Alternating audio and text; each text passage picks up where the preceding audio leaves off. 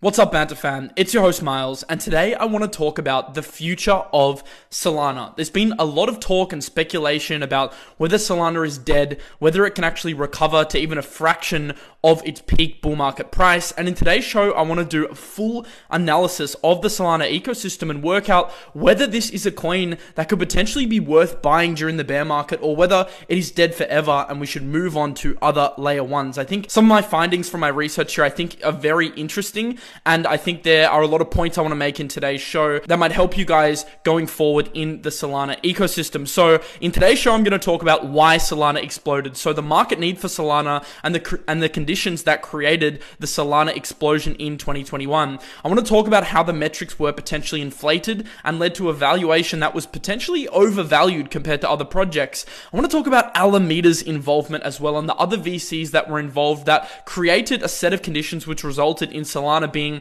one of the top performers on the market, and also the network issues and outages which caused a lot of FUD surrounding the network, as well as a deep dive into the developers and the NFT community, and then finally answering the question, is Solana dead and is it worth betting on, or should we simply move on? It's going to be a massive show, so smash the like button if you are excited, and let's get straight into the show. The first topic I want to discuss is the reasons why Solana exploded. Now, to understand why Solana exploded, let's actually frame what Solana is and what conditions that the coin launched in 2021. So Solana is a blockchain platform designed to host decentralized, scalable applications. It was actually founded in 2017 as an open source project which is run by the Solana Foundation based in Geneva. They have two founders, Anatoly and Raj, who are heading the project. Now, obviously the major draw card for Solana is its speed and its low fees. So Solana is much faster than other blockchains like Ethereum in terms of the fees that it can produce, how low they are, and also the speeds that it can produce, how high they are. Sol is obviously the token that powers the Solana network. So that's the token that you use when you're bridging on and off the network, when you are conducting swaps on the network and getting involved with the DeFi and the NFT ecosystem. Sol is that token. So that's the underlying token that powers the Solana network. Now, Solana was one of the biggest performers in 2021. It actually pumped 12,000%, making it a top 3 performer of the 2021 bull run. And I think that's why it's taken a lot of people by surprise how stark the dip has been, because of how successful the investment was in 2021. Now, even personally, Solana was one of my top dollar investments from the 2021 cycle. I was lucky enough to get out around $200, but still, I had some remaining exposure to the ecosystem, which hasn't performed so well. And I think, a lot of people are sitting here now and taking a step back and saying, well, either this is one of the greatest opportunities in crypto to buy a beaten down project, or it's one of the biggest failures in crypto, and putting your money in a chain like Solana is a complete loss. Of course, we are going to answer that question in today's show. Now, the reason why Solana obviously exploded and had so much momentum behind it was because of the L1 rotation narrative. If you guys can remember back to 2021,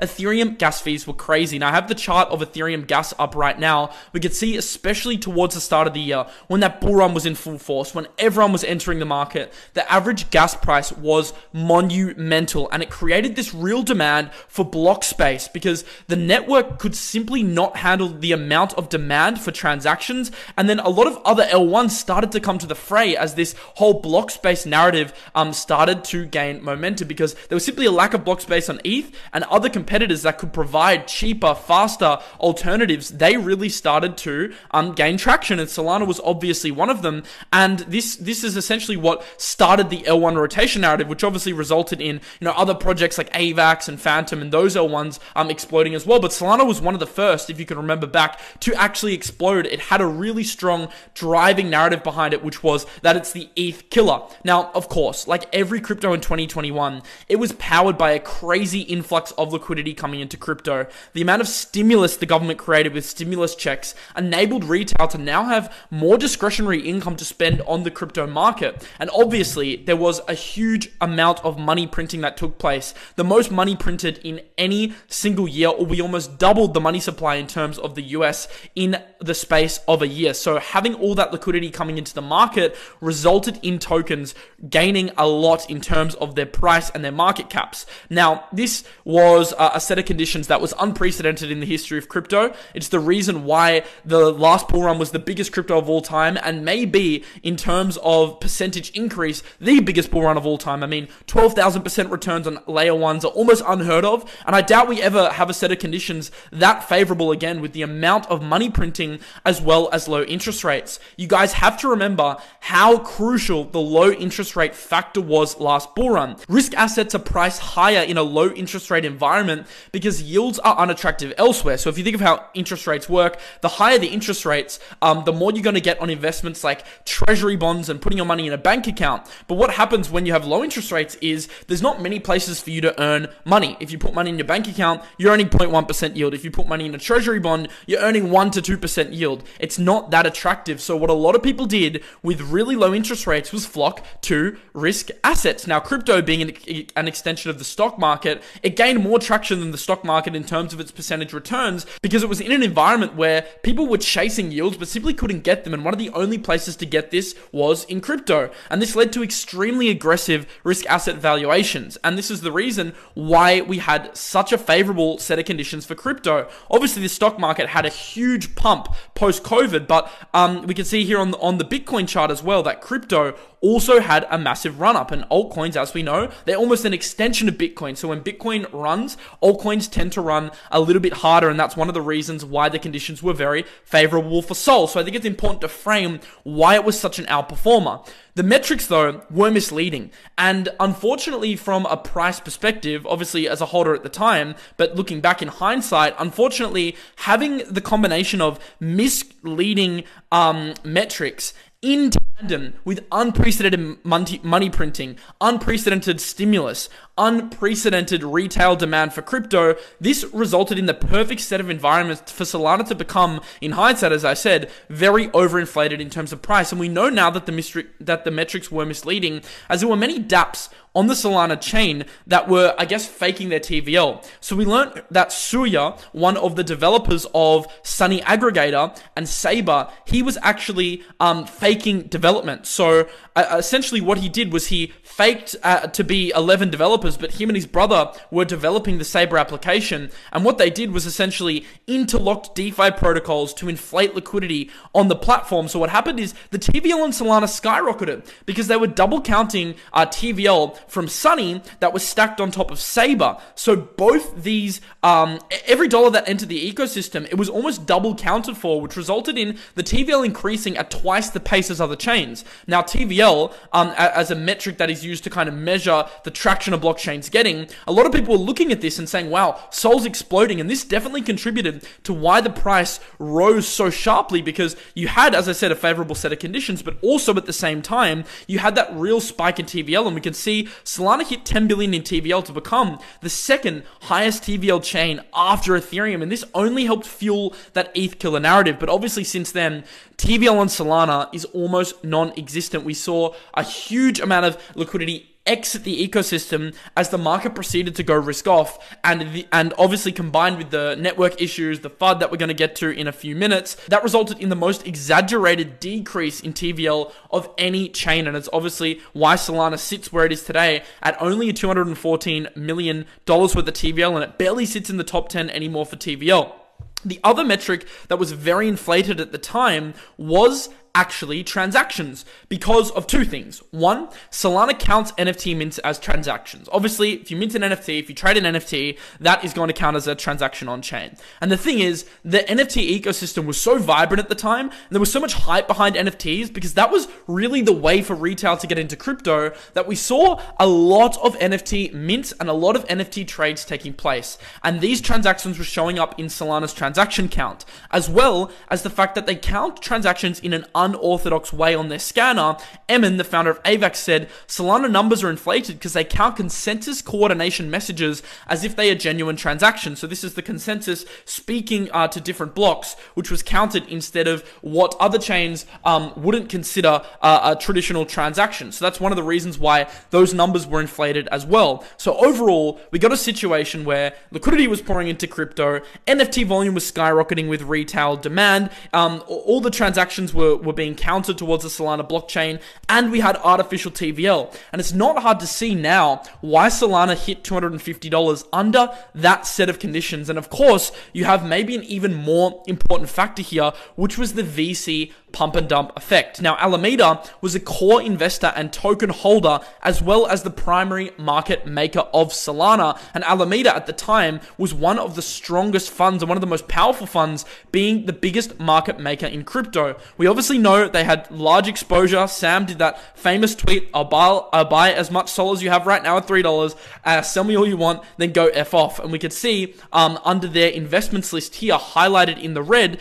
that under Clifton Bay Investments, a subsidiary of Alameda Research Ventures, they had a restricted token purchase of the Sol token, as well as an initial investment in their seed round. Now, if we actually look at the Solana Foundation sales to FTX, it's pretty crazy because it's apparent that the Solana Foundation sold around 9 to 10% of the total supply. It's a huge amount to SBF and Alameda. So this is kind of crazy. We can see Solana disclose this in their ecosystem update, that the Solana Foundations were selling equity to Alameda Research as the counterparty. They sold 4 million Solana on August 31st, another 12 million, then another 34 million, another 7.5, and another 61,000. So it's clear to see why Alameda would have a vested interest here and why they were big backers. Now, after the whole Alameda collapse went down, we obviously know all that's happened with FTX over the last couple months. It got revealed that they held $3.37 billion worth of Sol on their balance sheet, and they also had almost $300 million worth of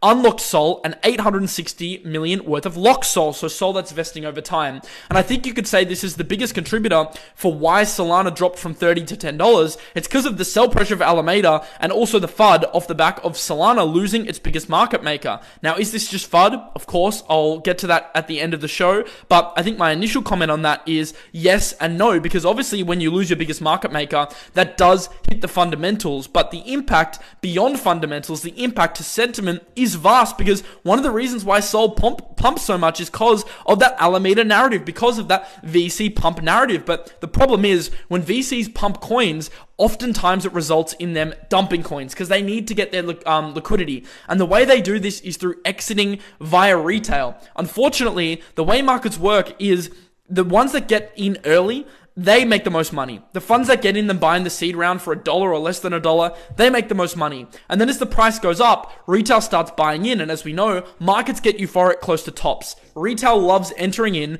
when prices are going up. It kind of blows my mind. It's like counterintuitive, but that's how markets work. When prices are low, as we're seeing at the moment, people aren't interested. When prices are high, people suddenly become very interested. So when FTX and Alameda were backing the token, they had a vested interest in pumping it as much as possible. I mean, I have personal speculation that I think Alameda was possibly responsible for actually artificially manipulating the price. We know they had a lot of dodgy tactics. We know they were kind of levering up using consumer funds to buy assets. Highly likely they did the same with Sol, and it's one of the reasons why it pumps so much. And then when they dump, it's also one of the reasons why it dumps so much, because they were one of the biggest holders and they are dumping a lot of their unlocked and locked Sol, especially when they were trying to defend the FTT peg. We couldn't actually verify this, but it was a big rumor that they did dump all their unlocked Sol. Obviously, though, there is still locked Sol to go.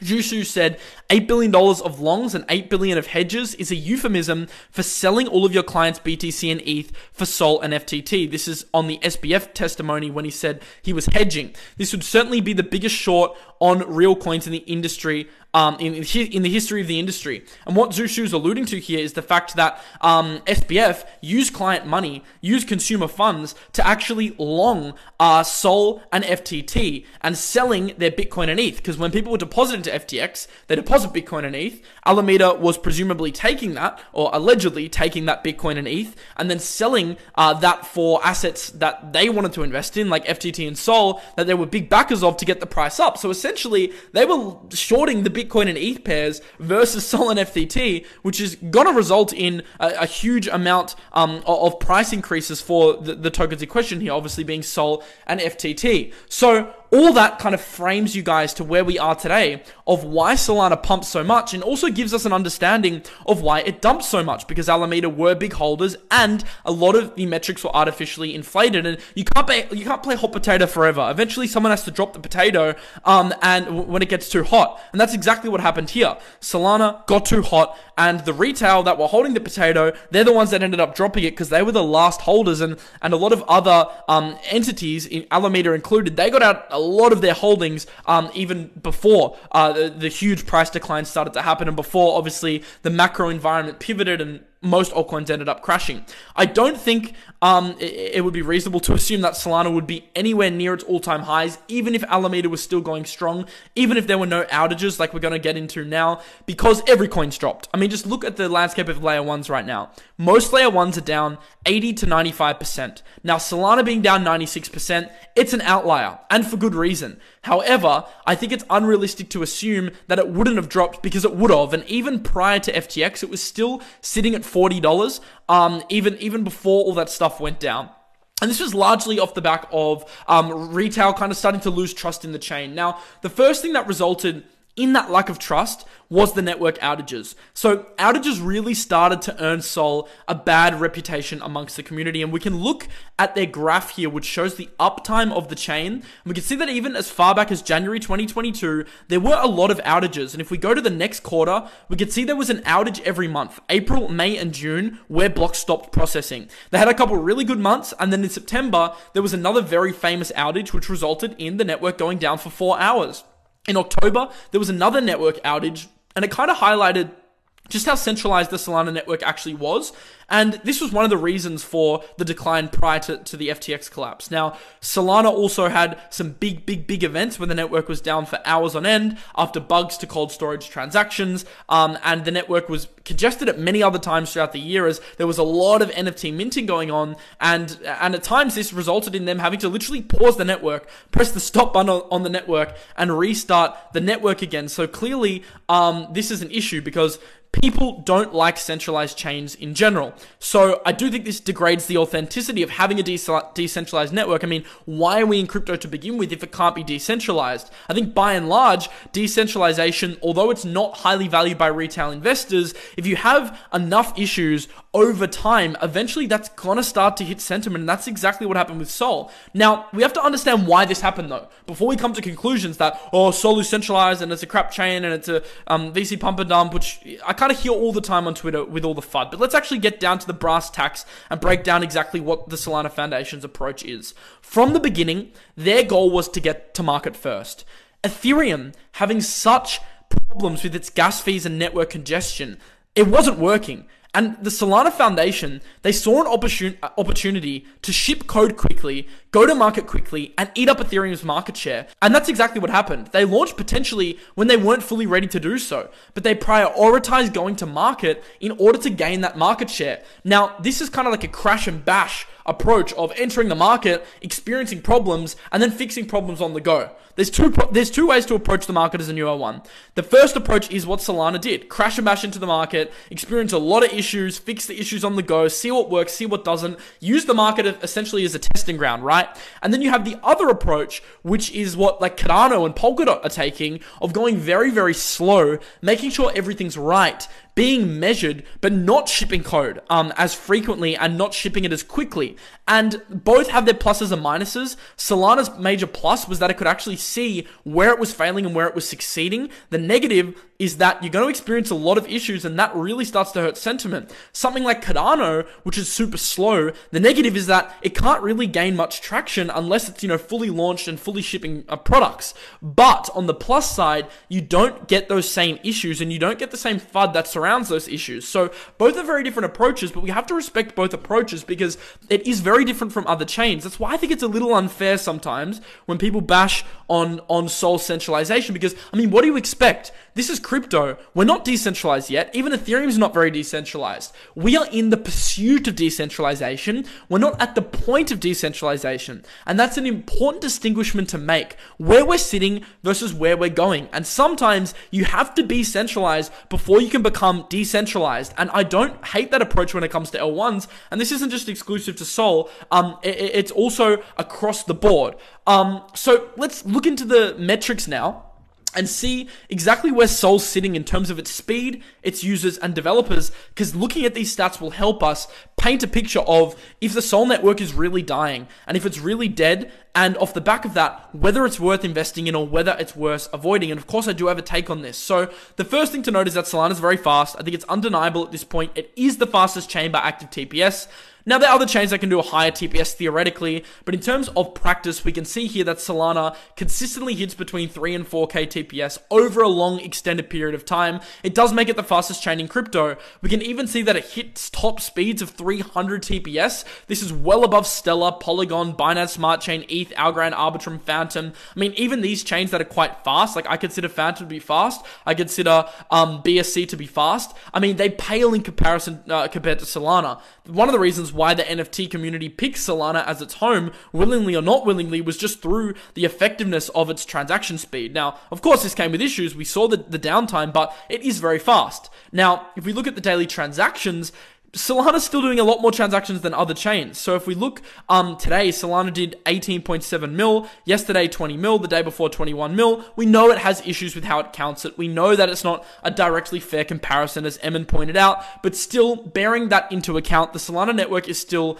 being used heavily, and it still has 500,000 daily active addresses, largely off the back of its NFTs, but it's still an important metric to take into account. Now, I think one of the major issues with Solana now, because there's a real sentiment problem, because Solana isn't exactly loved by the community at the moment, because Solana's tied in with Alameda, which obviously no one really likes them anymore for very good reason, the speculation is, why would a developer develop on Solana now, considering they have an uphill battle in terms of sentiment? Like, if you're a Solana dev and you want to build a new dApp, why wouldn't you just build on Arbitrum or Phantom or Ethereum, somewhere where you're not going to be fudded out of the market and not have to deal with all the crap that the Solana community is dealing with? And that is a very valid comment, by the way. And that is my main issue, one of my main issues with Solana, that there could potentially be an affected future development because of current sentiment. But we can only go off current data right now. We can't speculate too much because simply we don't know how things are going to pan out. All we can look at is the current development activity. So when we look at the current development activity, we can see that the Solana network is still going strong. Development actually didn't drop post FTX. Development actually increased post FTX and is up 315% from the same time in 2021. So there's more developers developing on the chain. When we compare Solana to other chains, it is ranked number 5 in terms of active development. It's after Ethereum, after Polkadot, after Cosmos. It comes in quite close behind at 2.2k weekly commits, according to GitHub data represented on Artemis. So Solana does 2.2 weekly commits, Bitcoin does 2, Cosmos does 3.6, and obviously Polkadot and Ethereum being the biggest. I think actually Polkadot's quite a shock that it's so high, but we know there's a lot of parachain developers. So Solana actually is still sitting pretty above Cardano, Near, and Polygon for active development activity, and I do think that's an important metric to look at. And also we can see, according to Messari, using GitHub data, we can see that the number of developers on Solana, which is 1,114, is actually up 2.5x year on year, despite prices dropping 95% over the same period. So Solana's major strength is its development ecosystem. Anything that threatens that ecosystem, that is a genuine headwind, and there are headwinds. That's why the price is much lower than it was. We have to look at things as they are at the moment, but the development is still quite strong. So I think that's an interesting thing to point out. Now, NFTs. We have to talk about NFTs for a minute here because NFTs are the reason why Solana pumped so heavily in the beginning, and NFTs could very well be the reason why the Solana network ends up succeeding, because due to its low fees, due to kind of its community branding, due to its high speeds, it became the NFT chain. And after Ethereum, it is the biggest chain for NFT volume of any chain in crypto. We can see here, even though Ethereum does have the lion's share at the moment, Solana comes in at 6.8 million of daily NFT trading volume versus ETH at 21.8 million. Now, in the past, Solana did 95 million in a day at the start of 2022. So there were periods where NFTs were popping off and Solana was at the forefront of that. But it was always number 2 to ETH. And even now, the percentage discrepancy between ETH and Sol are quite similar. So yes, the Solana NFT volume has dropped. Transactions have dropped. Most things in crypto across most chains have dropped. But if we look at the percentage market share, it's maintained relative strength. And I do think that's important to note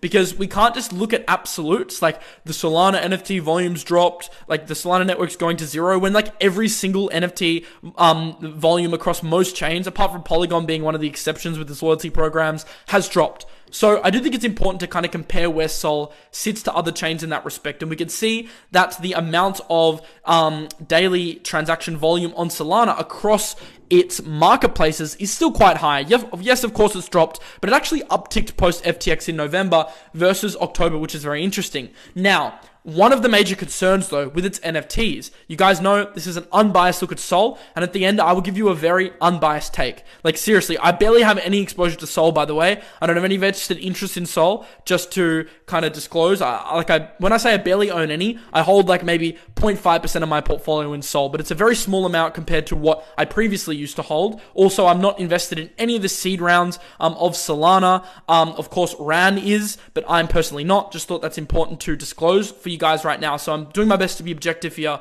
and look at the ecosystem and kind of dispel some of the FUD and also credit some of the FUD where credit is due, because I think it's important to take both things into account. Now, one of the negatives for its NFT ecosystem right now is DeGods and Utes, two of its biggest projects that are migrating chains. I mentioned before that one of the greatest headwinds to Solana is developers losing faith off the back of sentiment and deciding not to develop on Sol anymore. We have seen this happen in the NFT ecosystem. Utes clearly sees the issues with Sol, and they, I guess, this is a sign that they've lost faith because they're moving to Polygon. DeGods, one of the biggest projects on Solana as well, they are moving to Ethereum in Q1 2023, and that is not good at all for the Solana ecosystem. But interestingly, there was an influx in liquidity into some of the other projects in Solana because with DeGods leaving Sol and with Utes leaving Sol, there is room for another top dog, and that's why we saw OKBears explode in both its floor price and volume over the past few weeks post the DeGods announcement that they are bridging. So liquidity is flowing into other projects. It's a sign that the Sol NFT ecosystem is not dead, and if we look at transactions, I mean, it's clear to see that it's not dead. People did a tweet about this saying, now that these projects are leaving Sol, is the chain dead? And most people said yes. In fact, the sentiment for Solana on social media is crap right now. It's so bad, which is one of the reasons why I'm making this video, to try and give you guys some data to actually allow you to make your own thesis on Sol, because the sentiment is really bad out there and most people think it's a completely dead chain. Now let's talk about community. Solana's community has been quite resilient in my opinion, despite a lot of doubters. I think community is so important in crypto because, I mean, community is the driver not only behind price, but behind genuine network activity. And as I said, developers, when they're choosing where to develop on, when they're choosing which chain they want to deploy on, they're going to look for the chains with the most loyal communities because they want exposure to users. If you're a DApp and you want users, you want to go where the community is because that's where you're going to get users. That's where you're going to make money, right? If you generate money via fees. So community is so important. Now, community is something you can't buy. Community is something you can only do through branding, going to market first like Solana did, hype, speculation, which is obviously a major part of crypto, as well as creating initiatives and creating an environment where community feels comfortable. And I think NFTs are one of the ways that got the community to feel comfortable in terms of Solana, and it's something you can't buy. I mean, we can look at projects like Nia, even Polkadot to some extent, with communities that have kind of quieted down in terms of the amount they're posting, the activity inside the Discords, all that kind of stuff. And I think Solana is a standout in terms of how loyal its community is. And I think when we look at pros and cons for Solana, community is a big one of them. Now at the conference I did this post, I said, not sure there's another chain with the community as strong as Solana. Conference halls packed, hundreds of projects, double the attendance from last year, bullish on the future of Sol. Now I said this before the Alameda stuff happened, and I could sit here and hide this post, because maybe it's a little bit embarrassing that I said I'm bullish on Sol and then it crashed. By the way, I didn't say bullish on Sol as a token. I said optimistic about the future of Sol. So I didn't say I was technically bullish. I didn't even buy any Sol after posting this. But I think it's actually important to bring up, instead of hiding this post away, because when I went to the conference, I noticed something. I noticed how loyal this community was, and I noticed how loyal the development ecosystem was. And as I said, it's something you can't buy. And I don't think we can discount just how strong Solana's community is. And look, obviously it's facing headwinds, but at the end of the day, I don't know if there's another chain that can pack out conference halls like this, that can pack out hackathons with developers like this. And I just think it really speaks volumes about the ecosystem that Solana's managed to develop. Now, next year, this may be a completely different picture post Alameda, but as of the last recent conference, I can say that it was quite an optimistic feeling being there. Now, Solana was $30 at the time. Obviously, it dropped to $20 post Alameda and then $11 with a lot of forced selling. But look, I said I was optimistic in November. Now we have to look November to December. What's changed? What's changed is Alameda, for selling. What's changed is some of the sentiment. What's changed is some of the revelations we've got from why Solana was actually so inflated in the very beginning, and those factors certainly hurt Sol's fundamentals. And that's 100% the reason why Sol's dropped so much. The fundamentals aren't as strong as they were during the conference when I posted this. The fundamentals are objectively worse, and we have to take that into an account when we're pricing in Solana's true market value, when we're trying to work that out. And that's exactly why the market has priced Solana much lower than it was back during the conference, and obviously going back to earlier in the year. What I want to do now is kind of, now that you have the metrics, look into some of the FUD, some of the doubts, and I want to give my unbiased and also analytical take based on my own personal experience. Now, it might sound weird that I say unbiased and then say personal experience, because they're kind of two conflicting comments in one respect, but what I mean is I'm going to do my best to be objective when I kind of evaluate Solana and work out whether I think it's a buy or a sell, taking into account the metrics we've looked at, taking into account some of the negatives we've spoken about, and I also have a nice summary of the dot points, fors and against, that I want to go through in a minute here. Before I get into that though, I just want to quickly mention a new sponsor of the channel, which I'm very excited to be partnering with, and that's Gains Network. If you guys don't know Gains Network, it's like GMX. It's an Oracle-based DEX, which allows you to leverage trade a bunch of pairs. We can see that G-Trade has access to some of the deepest amount of pairs of any DEX, and allows you to essentially leverage trade on a DEX. So G-Trade's a very cool product. I'm going to be talking about this a lot more in the future, but I wanted to just mention today. So if you do want to trade on Gains Network, then you can trade using the link in the description. There are a lot of benefits. As I said, I'll discuss this more in future videos, but the DAI Vault obviously gives you exposure to the platform fees, which have actually increased a lot recently. They've had an increase in users from 7K to 8.5K, total number of trades from 43K to 73K, monthly trader volume even increased, although the market's quiet right now, and although we had the whole FTX stuff, they've still managed to increase their volume and increase their users. So GNS, a token that I've been bullish on for a while, but also the exchange is quite a good exchange to use. You can use the link in the description to start trading on G-Trade, and I think with them moving to Arbitrum next year, this gives more opportunities in the whole Gains network, and what they've been able to do over the last few months has been quite impressive in my opinion. So let's continue to get on with the show. Now, public opinion, my response. Let's look through some of the negative tweets. So James Bull said, Sol was a chain with barely average tech that was artificially pumped by misappropriated customer funds to get attention and hide its major technical flaws. It's a stain on crypto and should not receive any support anymore. We don't need average tech scam chains anymore. James, I will take kind of two approaches when answering your tweet here. The first thing I want to say is that the tech isn't average. I think it's kind of misleading to suggest that it is. I mean, for all intents and purposes, it is still the fastest chain by TPS. It's still highly efficient when it's working. When you say failed tech, yes, of course, it is failed in the sense that it has downtime, although, as I said, that's just due to the approach that they're taking. So I kind of think you need to take that into account as well. And the whole stain on crypto comment, I totally get it, because Alameda was a big backer, but at the same time, we shouldn't necessarily judge a chain on one of their investors that went down. The actions that Alameda took, obviously criminal, aren't necessarily reflective of Solana. You could make the argument the Solana Foundation selling Alameda tokens, that is actually the fault of Solana, and I think that is a very, very valid argument, but it's unlikely at the time they knew what Alameda was doing. If they did, clearly we should have a problem with that as a community, so just keep that in the back of your mind. But at the end of the day, we're not supporting the chain because of Alameda. You'd hypothetically support the chain because you think it's fast,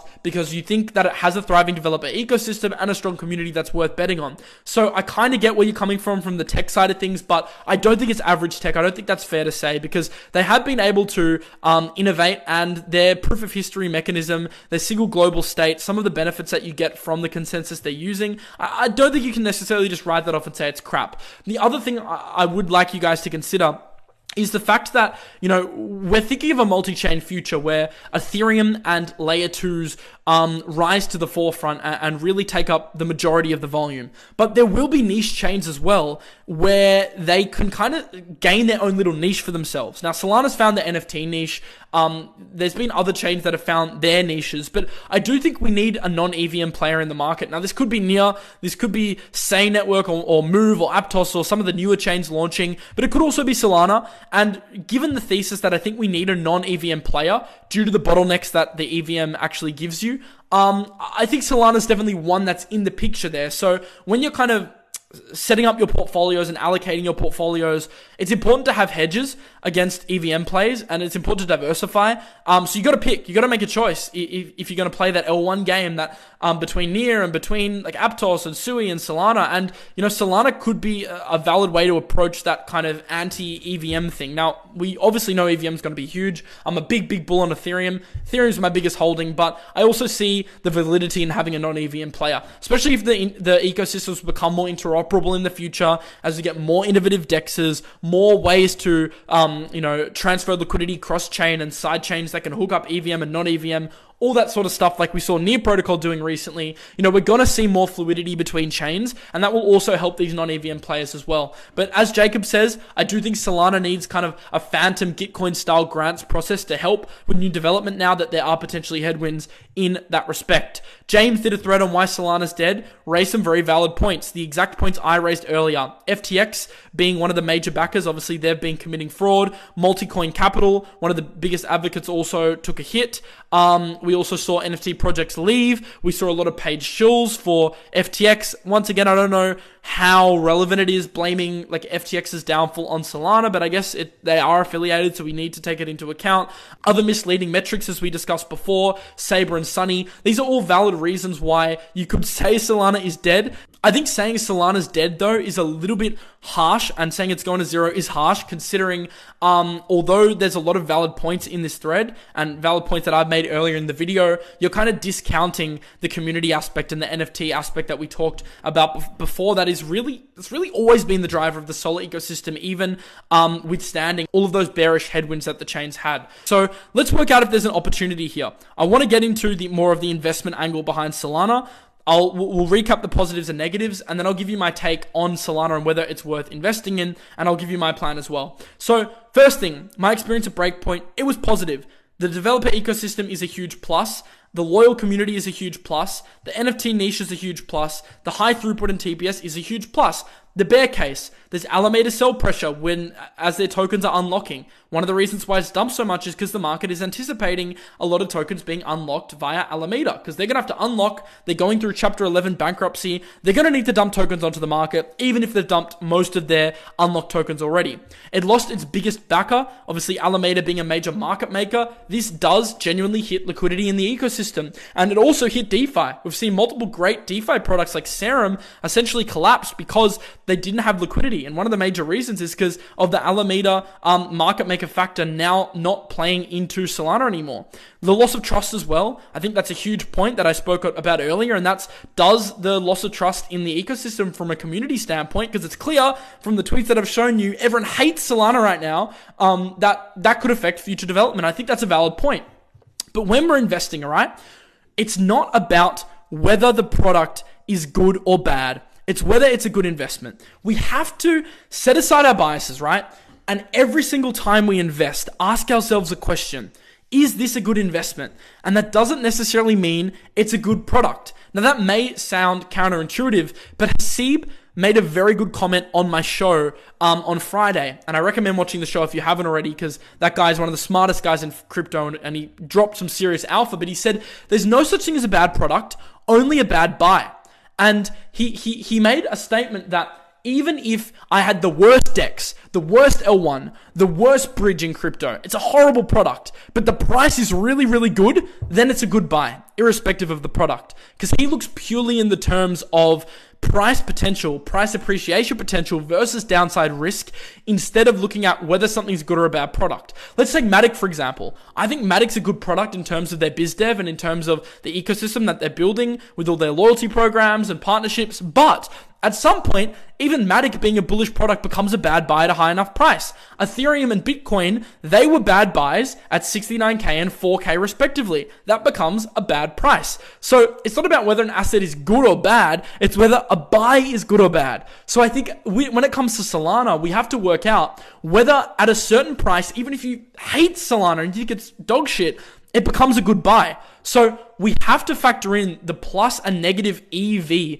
calculation whenever we're investing and work out, irrespective of whether you believe in it or not, if it's a plus EV investment. Now, what plus EV means is plus expected value. It's a terminology derived from poker when, you have a hand and you work out whether playing that hand is over time going to create a net positive result or a net negative result. And when in crypto, you want to be taking plus EV bets, which means you're not going to win every one, but over time you have a house edge. And your edge is created by playing on positive expected value. Now, whenever we're investing, we approach things the exact same. And with Solana, it's no different from any other token. We have to look at whether it's plus or negative EV. So you need to take in the bull case and the bear case and work out whether the bullish factors and the bearish factors counteract each other and which one has the most strength. So does the bull case have more strength versus the bear case at $11 Sol? Or does the bull case start to outweigh the bear case at $5 Sol? Maybe the bull case outweighs the bear case at $2 Sol. Like, you have to work out the dollar amount where it becomes a good buy and where it becomes plus EV, instead of just saying it's bad because it's bad tech. Because I've got issues with the Solana tech, guys. I've got issues with the future development. I've got some issues with Solana, but I also understand the bull case, and I also understand at a certain price it becomes a positive EV buy.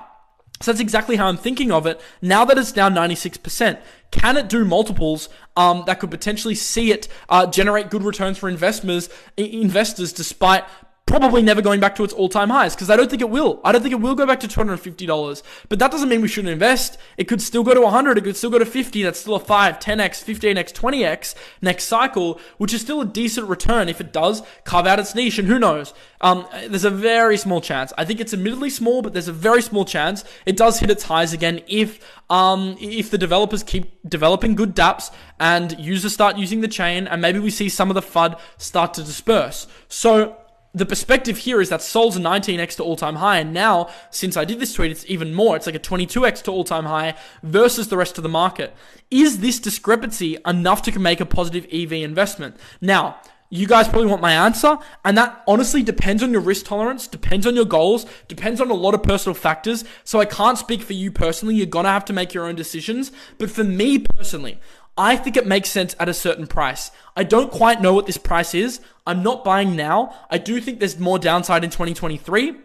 But when I do make my big buys next year, obviously this will include your tokens like Ethereum, your tokens like Bitcoin, and it'll include some small caps I'm bullish on as well, which of course I'll share with you when the time's right. Solana probably does factor in there somehow.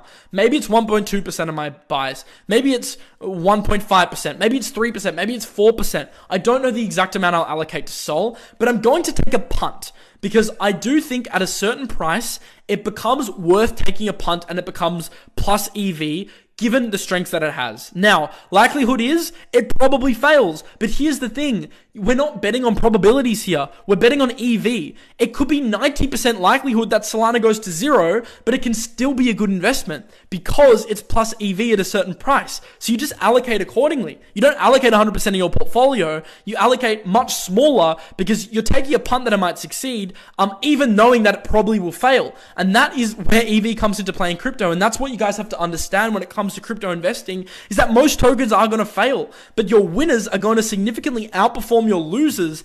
And that is where you get your edge, by hitting those winners, taking losses on the chin. Like the best traders in the world, they'll hit 9 losing trades out of 10, but that 10th trade, that's a really high probability trade that they can make 200, 300, 400% on. And since they were stopped out on 9 trades, they only lost 50%. So the 200% they made, there's 150% gain there, even though they lost 9 out of 10 trades. So you have to understand, it's not about winning every trade. It's about winning on aggregate, winning on dollar aggregate. Now, Solana can present that opportunity in my opinion. Does that mean I'm in love with the chain? No, not at all. Does that mean it's my favorite chain? No, not at all. There's 20 chains I might prefer to Sol, but it doesn't mean that it's a bad investment. It can be a good investment. And I think a lot of people, Mike Alfred included, James Bull included, even BitBoy included, everyone's jumping on the Sol hate train, but they're not thinking from investment terms. They're thinking in a biased, I'm going to bash on Sol for engagement terms.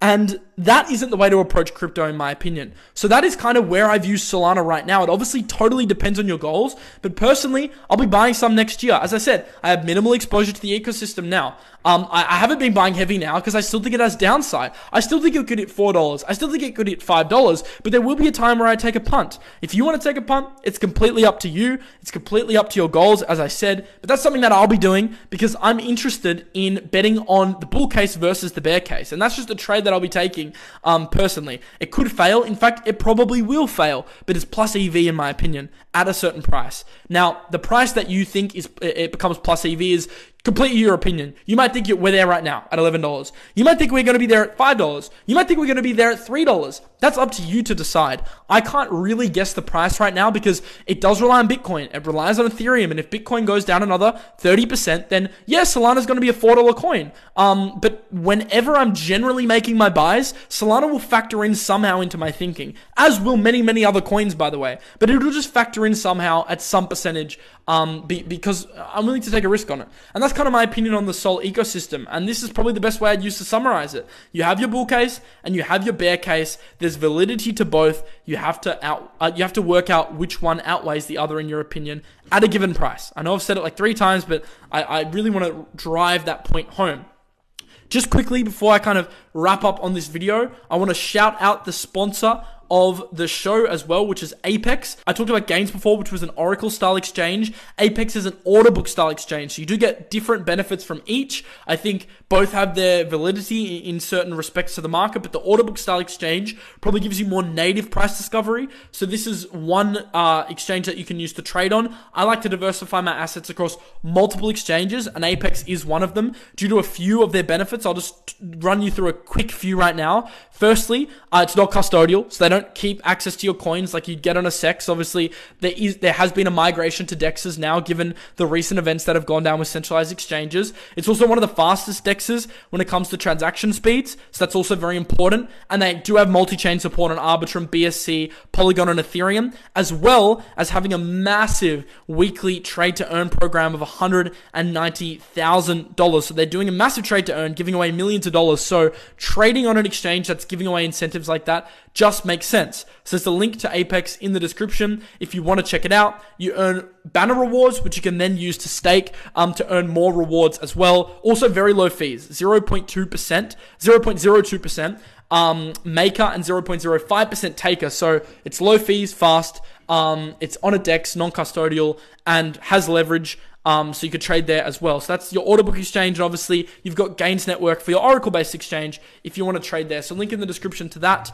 And also remember, I'm doing my DCAs on Nested Finance over the next year. So I said I'll be DCAing into Sol at some point. And where I'm going to do that is Nested, because I'm going to have a 6-month to a 1-year portfolio, which I average into over time with a longer time horizon. And I'm going to create different portfolios with different risk profiles. Right now, portfolio 1's my main portfolio, which has Gains Network in it. And has Chainlink and Lido and BNB and ETH, Vulcan Forge that I thought was a good buy at the time.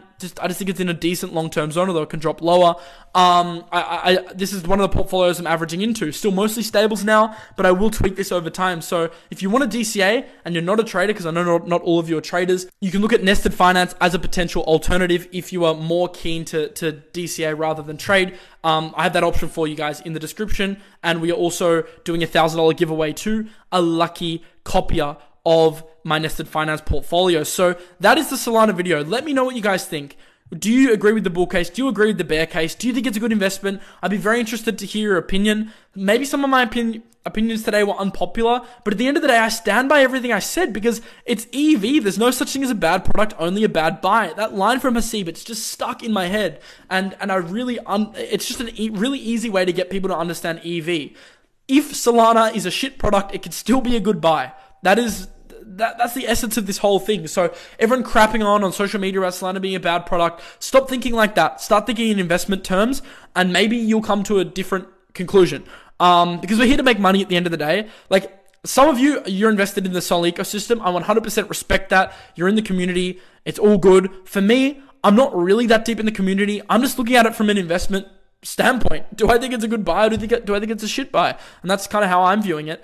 And you know, I'm here to make money at the end of the day. I'm here to help you guys in this market as well, and that's my goal. So I'll look at any project, whether you think it's shit or not, and try and, you know, validate a thesis one way or another, and look at the downsides and the plus sides. So I hope you guys enjoyed this video. Of course, smash the like button if you did.